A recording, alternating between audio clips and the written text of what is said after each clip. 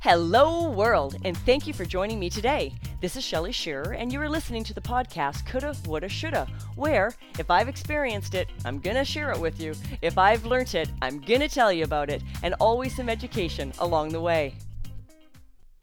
Good morning, world. Shelly Shearer here, and I want to talk today about, is it worth it?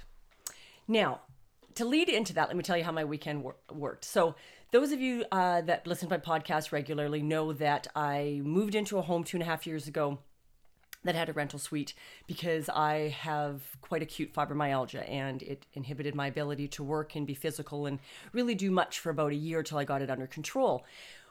And we're very lucky to live on, over half an acre, but the house is older and I live in the basement suite. The renters were already upstairs and we left them there.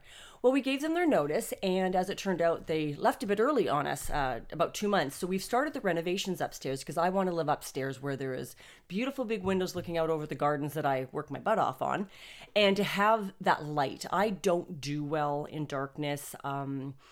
Just like every other person, I definitely love to hibernate and watch movies and be cozy. But in my day-to-day life, I need to be able to entertain. I like open spaces. I'm married to a very large man. He is a foot taller than I am.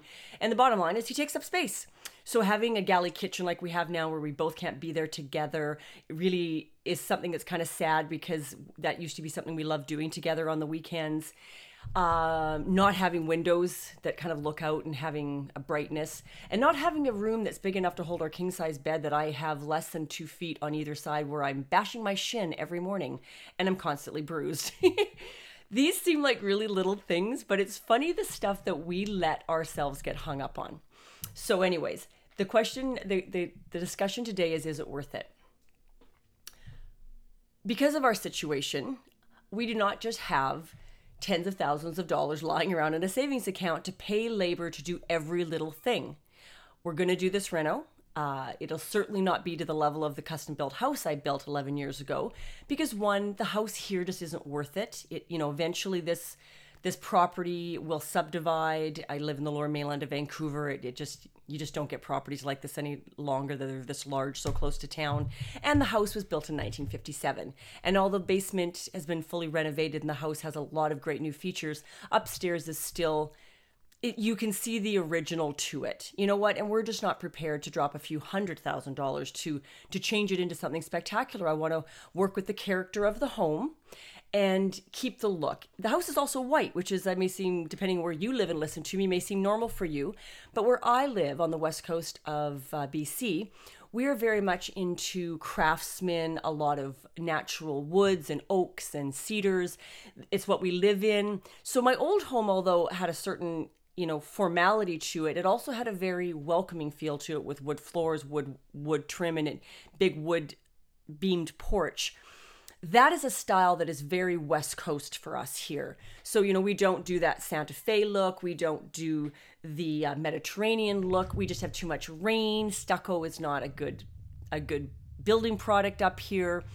That sort of thing. Okay? But this home was built many years ago, and you don't see many white houses any longer. So it is actually kind of unique, and it's nestled amongst huge cedar trees. So a lot of greenery, and the house sort of stands out. Once I paint the front door red, I think it'll look quite fabulous. However, I want to stay true to that. So just like when I built my house 11 years ago or designed my house 12 years ago, I had certain building restrictions. My house couldn't be taller than the homes on either side of me. And it was on a bit of a slope heading downhill, so I could go 2 stories on one side next to that neighbor, but I could only go 1 story on the other side, and I did a slope ceiling to have that illusion of a vaulted ceiling, that sort of thing. Well, this is very similar. I want to stay true to the nature of the home and not be too modern, also because it's very white and, gray accents and such. The craftsman, that country cottage look would look ridiculous in my home. It absolutely would not match anything. Super modern wouldn't look really good either. I'm looking for that medium road. Anyway, so I'm sort of nattering about that. I apologize. But I want to stay true to the feel of the home and make the best of what we have. That being said, as well, a lot of the labor we're doing ourselves, with some friends and some kids in the neighborhood, and I'm working my husband to the bone. he's just like one big job jar. That's the point of this. Sunday, it was so exciting. Saturday, I went shopping, picked up all my tile samples, and part of Friday, I was exhausted. But so excited on Sunday that we both were able to be home, and we went to work tearing up everything. So 7 hours of hard labor. All the laminate came up, all the moldings came off. We dismantled the kitchen, started jacking up the tile floor in the kitchen because I'm putting all new engineered vinyl hardwood looking floors in cherry all through the house. It's a look that really matches the white on white of this home and the old fashioned recessed ceilings that has a bit of texture. Like I say, this house has a definite 1950s, 1960s feel to it. And I want to modernize it with while keeping that same feel and also not doing, $50,000 of structural changes. We're just going to work with what we've got. But there's certain things that will be bang for the buck, that will draw the eye if we have the floors running through the entire home in one tone, things like that. Well, it was exciting. I had the tunes blaring. I'm singing off key at the top of my lungs. I am dancing. I am working like a dog. And I'm thinking, I am so going to pay for this later. And I did. So by the time we stopped at, 5, 6 o'clock at night, maybe closer to 7, it's hard to say. We sat out on our new deck amongst literally 3 truckloads of laminate piled on the deck that's being hauled away tomorrow. And we're just so grateful to sit in the sunshine with a cool drink and look down over our new garden. And it was just so lovely to be in the sun. But we were sore and hurting. So where am I going with this? Yesterday, I completely crashed. I could hardly get out of bed. The pain in my legs was excruciating. So with fibromyalgia, with overactive nerves, we unfortunately, our autoimmune system and our central nervous system shuts down when we overdo it. And that's just the deal. That is the deal of living with this disease. And everyone has an issue. You know what? Nobody's life is perfect and no one's running around really with no handicap. In fact, when I wanted to speak on this today, I open up the meditation book that I quote from so often, and today's, what was the subject? What's your handicap? And I thought, you've got to be kidding. The universe just always aligns for me. So some handicaps are physical, certain limitations placed on our bodies, like mine. Other handicaps are emotional, burdens of heartache from sad or abusive childhoods. A lot of us carry those things as well. Others may be dealing with current issues, perhaps facing a terminal illness or grieving an irreparable loss. These are things that we all deal with. The question is dealing with them and also working around them to a certain extent, or paying the price to have what you want. So here's the deal. There are numerous ways of paying the price. For me, I was hoping I could be functioning yesterday. I wasn't. It had to be a write-off for work. By 4 or 5 o'clock in the evening, I was up and rested. And I cleaned the house. Okay, that chore had to get done. But there was no book work. There was no coursework. There was nothing else to do with my businesses that could get done yesterday. I literally just had to accept that my body needed to rest and heal because I had pushed it right to the limits of its endurance on Sunday. And I really did. Like I say, it doesn't matter. Anyway, so was that worth it? Oh, God, yes, it was. It just so was worth it. There is nothing that can take away that memory of Sunday, of me dancing and working on my new home or my new space. It's still been here 2.5 years. That new space and watching my vision come to life. Nothing. I would pay almost any price to have a day like that. If I had to be in bed for 2 full days, maybe even 3, I still think it would have been worth it. Now, there are some things I have to make choices about my career to say, I have to hire someone to do something because I can't be down for days on end. I still have to work. People, still rely on me, and I can't just not be there for those people in my life. But when you can make that sacrifice and know that the joy is there, then to me, it's worth it. And maybe there's things in your life you're holding back on that you don't think the price is worth it, or you have not even ever thought about it. You just subconsciously say no. Now, here's where other things come into play with this. My son learned this lesson. He was always a bit of a cheapskate. Now, I'm very good with money. I just am. My parents, my father taught me how to be good with money. We learned to do the, live on your 70% of your income. You give 10% to charity, you save 10, you invest 10. It's a very basic principle. And actually, Jim Rohn teaches it very well in some of his old audio tapes. If you ever get a hold of those, he's quite brilliant at it. And I think The Art of Extraordinary Living is the ebook that I'm listening to right now. But I was raised with that. Even though I come from a family, I'm 52 years of age. I come from a family in the 60s and 70s where it was kind of taboo to talk about money in North America. That's, these people are coming post-war, and it was kind of considered a dirty subject. Well, luckily it wasn't in my household. We were taught, which was spectacular. And my father was self-employed at 40 years of age onward. And so again, I saw business operated in my life, and what that looked like day to day, the sacrifices that were made, and then the lifestyle that was purchased, after a decade of hard work. These are things that I got to witness firsthand. Just like my parents' love for each other, we were able to witness that firsthand. They're quite an extraordinary couple and adore each other even today in their 70s. My parents still hold hands, still kiss. My father still tells her she's the most beautiful woman in the world. I was witness to these sorts of things. And I consider that such a fortunate experience growing up. Okay? But I digress. So I was fortunate enough to understand and be taught money, and I've taught it to my son, but he was a bit miserly. I'm not going to lie. And he didn't think that experiences were worth spending money on. Now, when I talk about, is it worth it? The question you have to ask yourself is, what is worth it to you? Because everyone is different. I was talking to one of my coaches a few weeks ago, and we were talking about buying a good bottle of wine. To him and I, paying $50, sometimes even $100, to lay something down and watch it mature, wait for it to mature on our shelf, and enjoy that experience one night with an amazing meal or a friend or a spouse. That is a wonderful experience, and we will drop that money. I love to travel, and to me that is always money well spent, to see how other people live, to experience other cultures, to go and relax by a Caribbean sea. I just love to cruise, actually, where I get to, and that's why Vegas is always fun for me as well, because I get to dress up and not, just live a life that's a little bit of a fantasy almost. And I love it. I absolutely love it. And those things are worth me working hard and saving my money for. Other people, they do need a certain amount of security, and I do as well, but not to that extent. I live with a huge amount of faith that things will come, and they always do.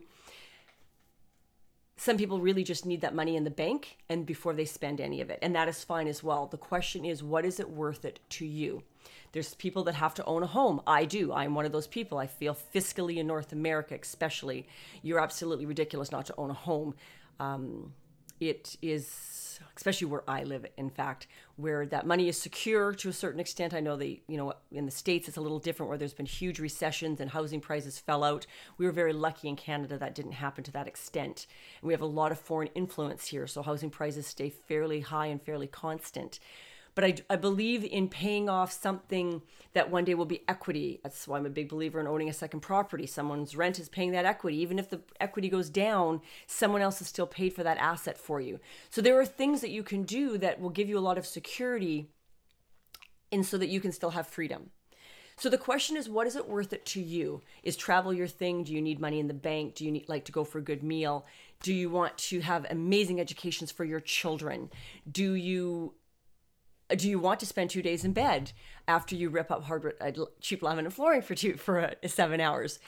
These are all things. Is it worth it to go back to school for you, to have that knowledge, to have a piece of paper, to feel that satisfaction, to do better in your career? These are all things you need to ask yourself. Is it worth it? The problem, unfortunately, with human nature is our subconscious is trying to do one thing, and our mind, which wants to run our world, and our ego has different plans, and often they are not on the same page and not to our benefit. So that's something to really be aware of. Is your mind, your intellectual mind, overriding your emotional state, and is your ego running rampant? And if you are listening to this going, what is she talking about? I would definitely give that some thought, because if you don't understand what I'm saying, I'm going to be pretty darn assured that your ego and mind is running the show and you are unaware of it. So be aware. That is why I talk about not living in regret and having awareness in your life. Does it change your life? Maybe not to someone looking in, but it will for you. It's sort of like ignorance. The term ignorance is bliss. Once you know something, you can't unknow it. Once you experience something, you can't unexperience it. it's too late. That is now part of your perception of the world around you and your knowledge about your inner self. It is part of the makeup that makes you who you are. So always be learning, always expand. Don't make rest and relaxation a goal. Make it it's more like a reward or a state of being. It's part of living in the now. You want to enjoy in the now where you are. Enjoy your work. Enjoy the times, good and bad. It's not what happens to you, it's what you do and feel about it that is really within your control. There's lots of things in your life that are just going to be out of your control. And speaking of this meditation about your handicap, many of us are living with handicaps of all different sorts. Some will change over time, but others won't. If that's the case, stop waiting for your handicap to disappear. I was one of those people that kept saying, for instance, raising my son, I use language like, oh, I'll do this when Ryan's, when I'm 40, when Ryan's raised. I didn't even realize that subconsciously I put parts of my life on hold and didn't really enjoy being in the now because I had this little side goal out there that life would start once I, was done being a mom. Guess what? You're never done being a mom. And then they procreate and you got grandchildren. So I would give up that little fantasy right about now if I were you. Instead, learn to live with it. Work around it. Treat yourself with care and with gentleness. And that is definitely something I've had of my journey the last 3.5 years with fibro. It was devastating for me to go from a multitasking A-type personality that was heavily active, ran a very highly stressed position at a company that I was on contract with, played squash, was captain of the squash team. I was never a great player, don't get me wrong, but I just loved being captain. I loved mentoring. I loved playing. I weight trained. I was a crazy person in a lot of ways. People always said that about me, that I was just always go, go, go. To be stopped dead in my tracks within 3 months with a disease that laid me in bed. It was devastating to my personality and to my psyche and my sense of self. And it's taken a long time to learn to get the healthiest I can be and work around it. Because in the end, my personality really isn't going to change. I'm always going to be an A-type personality and I'm always going to get it done. So our renter gave us, didn't really give us notice, ended up moving out, almost 2 months early, but mid-month this month. Well, in the 2 weeks or 10 days since she's been gone, actually, she's really only been moved out for 1 solid week. She was cleaned out last Tuesday.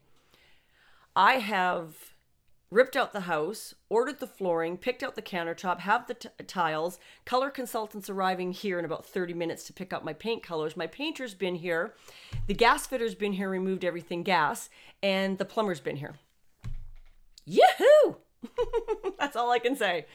Yeah, in 1 week. So even though legally I'm entitled to keep her damage deposit because she needed to pay rent to the end of the month, Keith and I are like, no, don't bring that karma on ourselves. Give back the damage deposit. She paid her rent to the 16th, and we literally have accomplished so much. We just don't want to track that into the universe because really we have benefited now from her leaving early, and it's not fair to make her or whomever pay for that. That's how we feel about it anyways. We're legally entitled to keep it.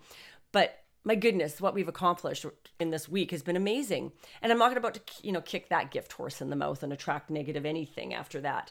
So that part of my personality is never going to change, illness or not. What I had to do was learn to be more gentle with myself. I cannot multitask like I used to.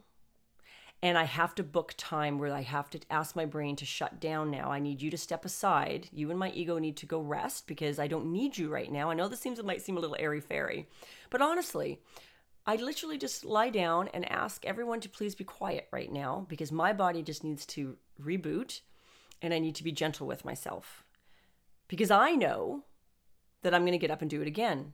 And I sort of talk to my mind and my ego and say, hey, I'll let you back tomorrow or in a couple hours and you can go full on. But right now I need you all to just go rest and let me rest.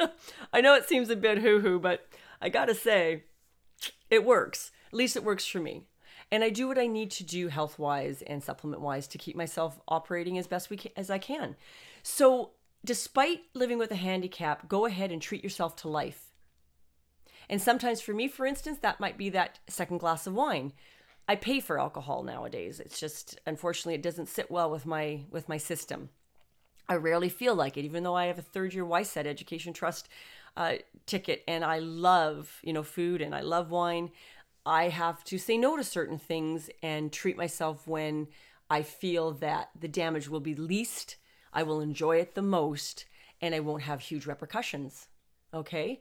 These are all things that you should seriously think about. And these are kind of some of the things that I talk about in the 1-3-5 rule. I listed like 3 things in that last sentence about reactions to having too much wine or having wine at all. That would be like rule 3. What are the 3 consequences of the decision that you're about to make?